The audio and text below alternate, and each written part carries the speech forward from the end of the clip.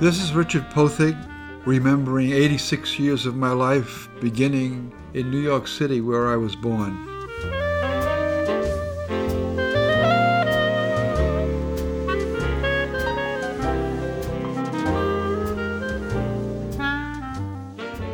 My life was shaped in the stormy days of the Depression.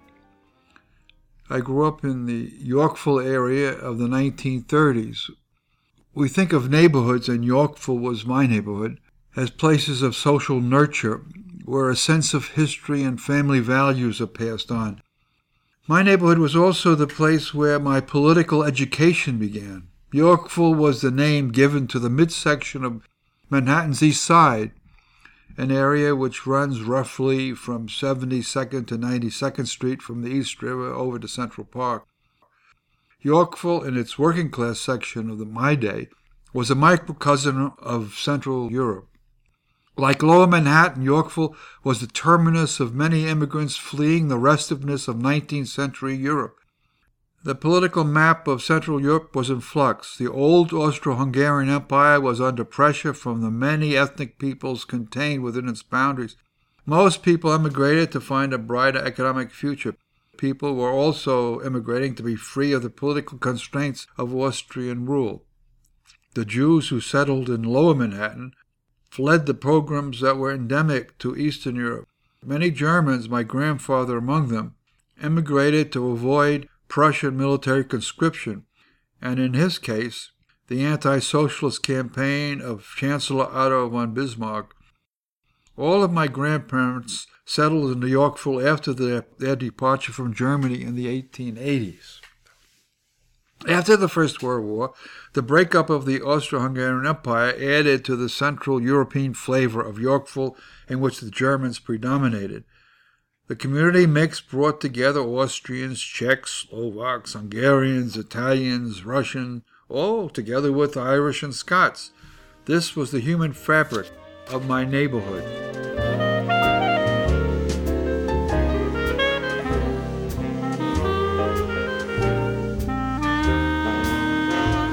As a child of the Depression, I was 4 when Wall Street crashed. Insecurity was in the air you breathed. A great uneasiness lay over the country, and the sidewalks of New York showed the harsh face of economic insecurity. To this day, I can still see in my mind's eye the pictures which became symbolic of the early 1930s. The snow-covered belongings of a family evicted from their apartment piled on the sidewalk. It terrified me to see someone's furniture, lamps, and boxes in front of a tenement. At 6 years, my mind moved quickly to, where will these people go? Who will take them in? How close is our family to this? What if my father loses his job? Where will we get the money for the rent? This scene was so much a part of life that children incorporated it into their daily play. A settlement house worker in New York recalls that one of the games nursery children played in her neighborhood was eviction. And she said, they don't play keeping house anymore or even having tonsils out. Sometimes they play relief, but eviction is their favorite. It has more action and they all know how to play. I soon discovered the consequences of eviction. One Sunday afternoon in the late fall, my father took me for a walk to Central Park. It was the height of the Depression. I was about 7 years old. Conditions had gotten worse in the city, with more evictions and more unemployed people flocking to the cities for work. Whether my father had taken me on this walk for a purpose or as a chance outing, I'll never know. But a message came through to me that day. We walked across 79th Street into Central Park. It was a brisk walk since the weather had gotten colder. We passed rock overhangs in the park, against which people had built makeshift shanties out of scraps of lumber, cardboard, and even some odd-sized metal sheets. And people stood forlornly outside their shacks around small fires trying to keep warm. The scene was deeply etched in my mind. It was the beginning of my political consciousness.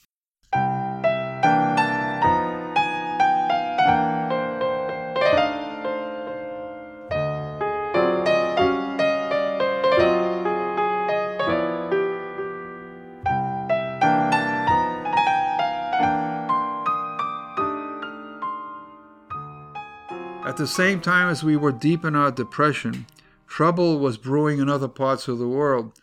The mix of nationalities in Yorkville kept one sensitive to events taking place in Central Europe.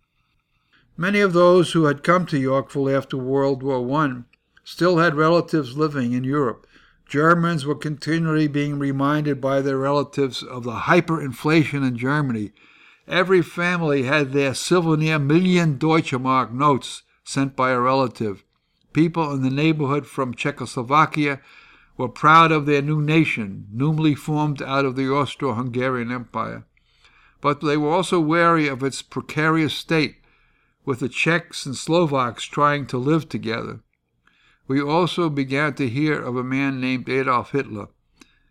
The impact of his rise to power in Germany was being lived out in the tenements, the shops, the movie houses, the restaurants and beer halls, and on the streets of Yorkville. As street kids, the changing shape of Europe was not uppermost in our minds. We went to school, and after school played our street games. We let our parents do the worrying. But there was no escaping it. We were conscious of who we were, children of Czech, Slovak, Hungarian, Russian, Austrian, and German ancestors.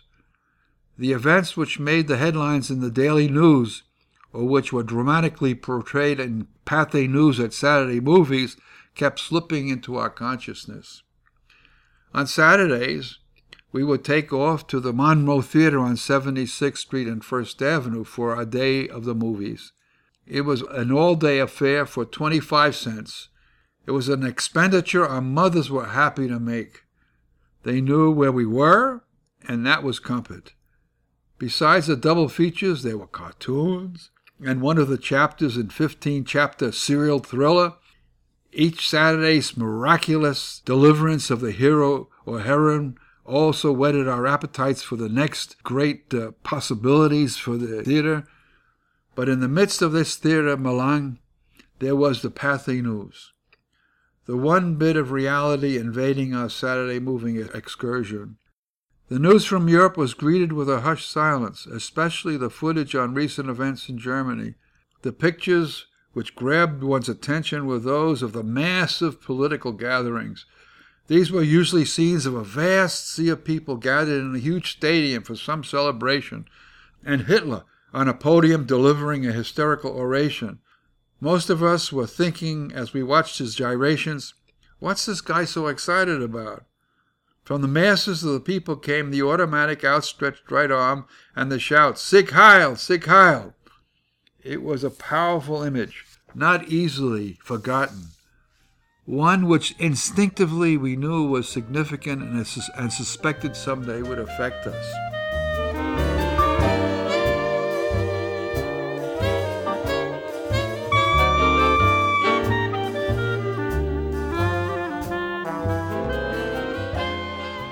Our Saturday experience during the 30s was our one weekly engagement with moving visual pictures. Today's continuous TV images overwhelm the eye. Their multiplicity dilutes their true significance. In the 1930s, we recognized, even as youngsters, there was something menacing in what we were seeing. One of the foreboding signs was the anti-Semitism which began showing up in the neighborhood. In the 1930s, most families had a radio. Father Coughlin's broadcasts out of Detroit were adding fuel to the fire of anti-Semitism. I remember once briefly hearing his staccato voice over the radio. My mother turned to another station before I got any of his message. Out of nowhere on our streets appeared another anomaly, a covered wagon bearing a man named Joe McWilliams. McWilliams would choose a busy street corner in Yorkville for his anti-Semitic diatribe. I once saw him on 79th Street and First Avenue. He spoke from the back end of his covered wagon. I didn't know the word at the time, but he was haranguing the crowd. Some people passing by stopped to listen. Others moved quickly on, making some comment under their breath. The listeners were spread far apart. One of McWilliams' supporters handed out leaflets to those who had stopped. At one point in his speech, he came down from the wagon and walked among the crowd with a lantern looking for Eskimos. I later learned that this was his terminology for Jews. At the time, his antics were beyond me. People I knew dismissed McWilliams as a screwball. Anti-Jewish feelings in Yorkville were never evident to me. I experienced no hostility to Jews from among my friends. There were few Jewish young people on our block. Our gang gathered on 83rd near the corner of First Avenue. On occasions, Morty Dworkowitz could play ball with us. His family owned a children's dress shop, which was part of our 1582 First Avenue building. Our family had moved to this tenement in 1935 from 1543 First Avenue. My mother brought many of my sister Erna's clothes from the Dworkowitz shop. Morty went to a school out of the neighborhood. Only occasionally was he available to join our ball games. He liked to play ball, and we welcomed him into our group. Morty's mother would come looking for him. She was concerned about his health since he was not a robust kid. She was always afraid he would get overheated. Morty would resist her, but she made him stop playing ball. This was annoying when it was in the middle of a ball game. Then we got annoyed at anyone who broke up a ball game.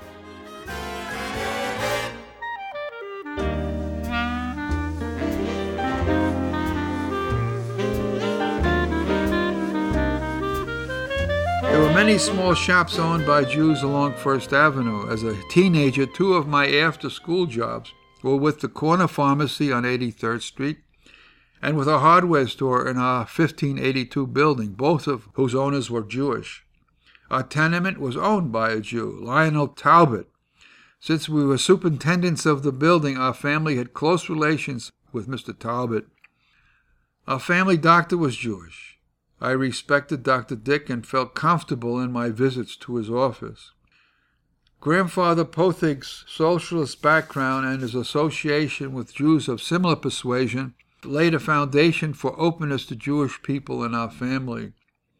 My Aunt Helen told me that my grandfather had written to his sister in Germany critical of the political events that had brought Hitler to power in Germany. When his sister replied, she expressed uneasiness with his opinions. She asked that he not make any further comments on politics in Germany. When Hitler's National Socialist Party finally took control of the Reichstag and the German government, Grandfather Pothig's classic comment was, we now have a lunatic running an insane asylum.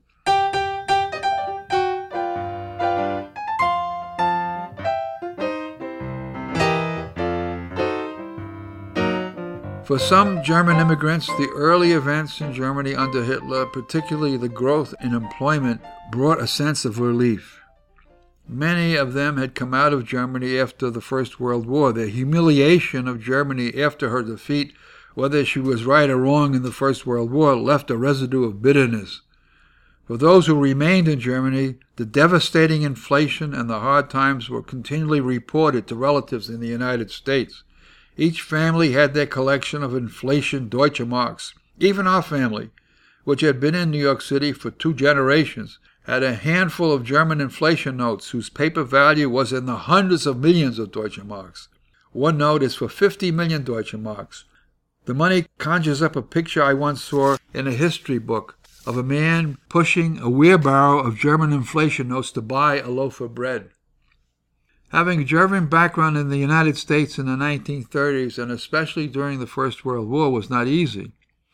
It was probably for this reason that those of German heritage assimilated more easily into American culture. Nathan Glazer and Patrick Moynihan made this point in their book Beyond the Melting Pot. It was a study of ethnic groups in the city of New York. Among all the immigrant groups coming to the United States, they write, the Germans have made the quickest and the easiest transition. By the 3rd generation, most connections with one's European heritage have waned.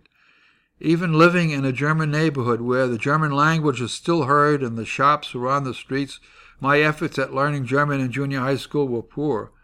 Perhaps it was the way it was taught, but I believe reverse psychology was also at work. To do poorly in German was to prove that you were fully assimilated into the United States.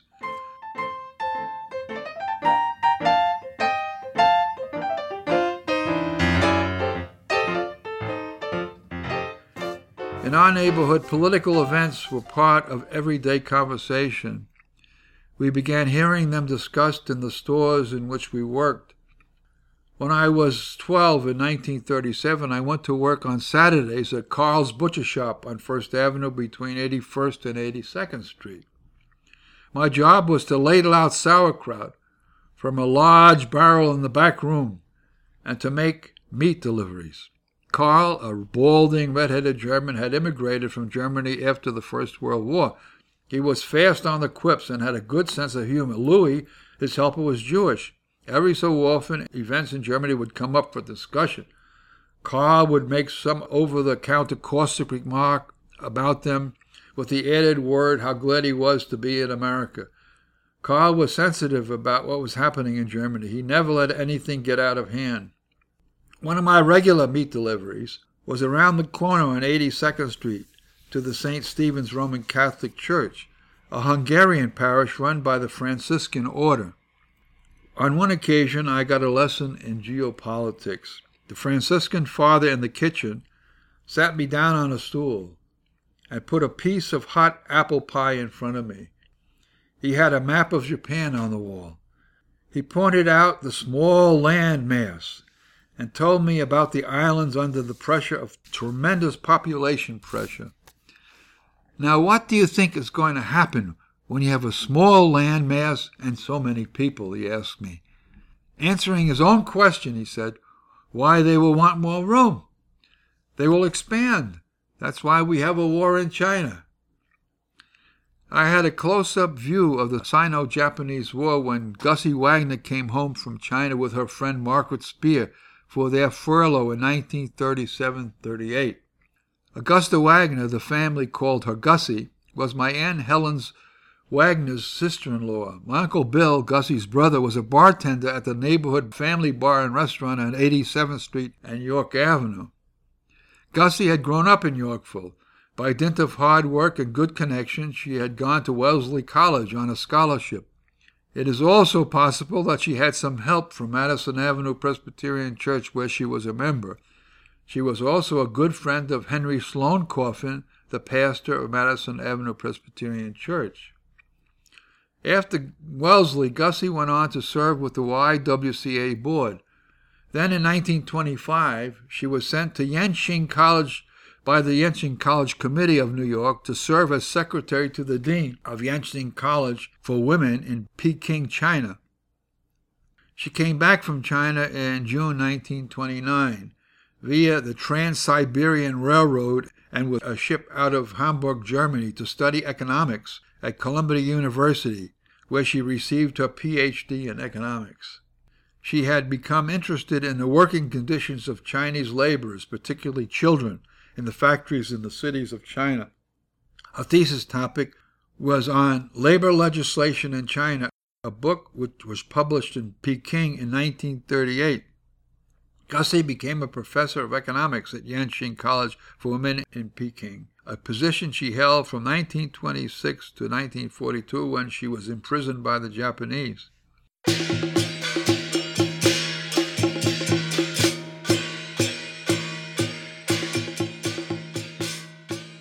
In 1937, at the same time I was getting my lesson in geopolitics from the Franciscan father, Gussie Wagner and Margaret Spear returned on furlough from China.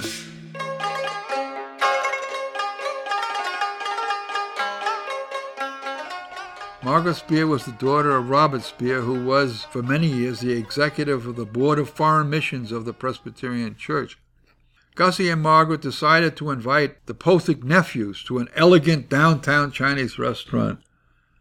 My cousin George Sporer, my cousin Richard, Uncle Albert's son, and I were the three invited to share in this occasion. We were told that this was a special treat to have a Chinese dinner with Gussie. This was not to be chop suey or chow mein, but the real thing. We were all about 12 at the time and had never been to a Chinese restaurant.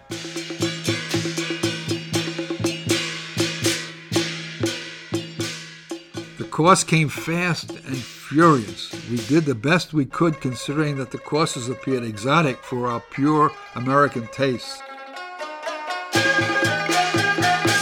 Finally, the waiter came in with a huge platter. On it, a very, very large fish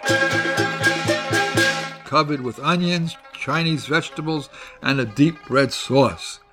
The waiter set the fish down with its head looking me directly in the eye. Without a word, I gave my cousins a quick glance. Their eyes told the story. Gussie, an old Yorkville neighborhood girl, knew the whole affair was overwhelming us and let us off the hook. I kept in touch with Gussie as I went on to college, and when we met on holidays at my Aunt Helen's, Gussie helped deepen my political appreciation of the Chinese situation. With the entry of the U.S. into the war, following the Japanese attack on Pearl Harbor, Gussie and Margaret Spear were interned in the Shantung compound in Weijing by the Japanese Army. They were repatriated in 1943 on the second journey of the Swedish Red Cross ship, the Gripsholm. On her return to the United States, Gussie was invited by the U.S. State Department to work in their Special War Problems Division. She was assigned to investigate and report on the conditions of the internment camps in the southwest United States, in which the U.S. government had interned Americans of Japanese ancestry. During her years of teaching economics at Yenching University, she had among her students some of those who were to become part of Mao Zedong's government. One woman, Kung Pei-shing, was a representative of the People's Republic of China at the United Nations Disarmament Conference in the early 1980s. When the People's Republic of China sent its first ambassador to the United Nations, Gussie, who was living in retirement in Bryn Mawr outside of Philadelphia, she had been headmistress with Margaret Spear at Shepley School, was sent a special floral invitation to the opening of the People's Republic of China at the United Nations mission. The Chinese ambassador to the United Nations, Huang Hua, had remembered her intercession on his behalf during the student outbreaks against the Japanese occupation of Beijing in 1936.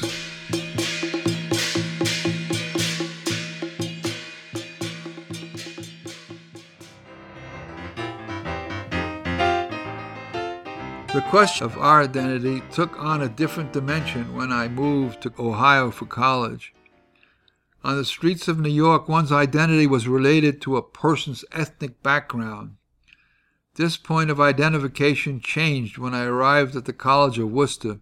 Most of the students at the college had come from small towns or rural communities, or were from the suburbs of Ohio cities. They identified themselves not by ethnicity, but by class, or by their father's occupation, or by their family status in their community.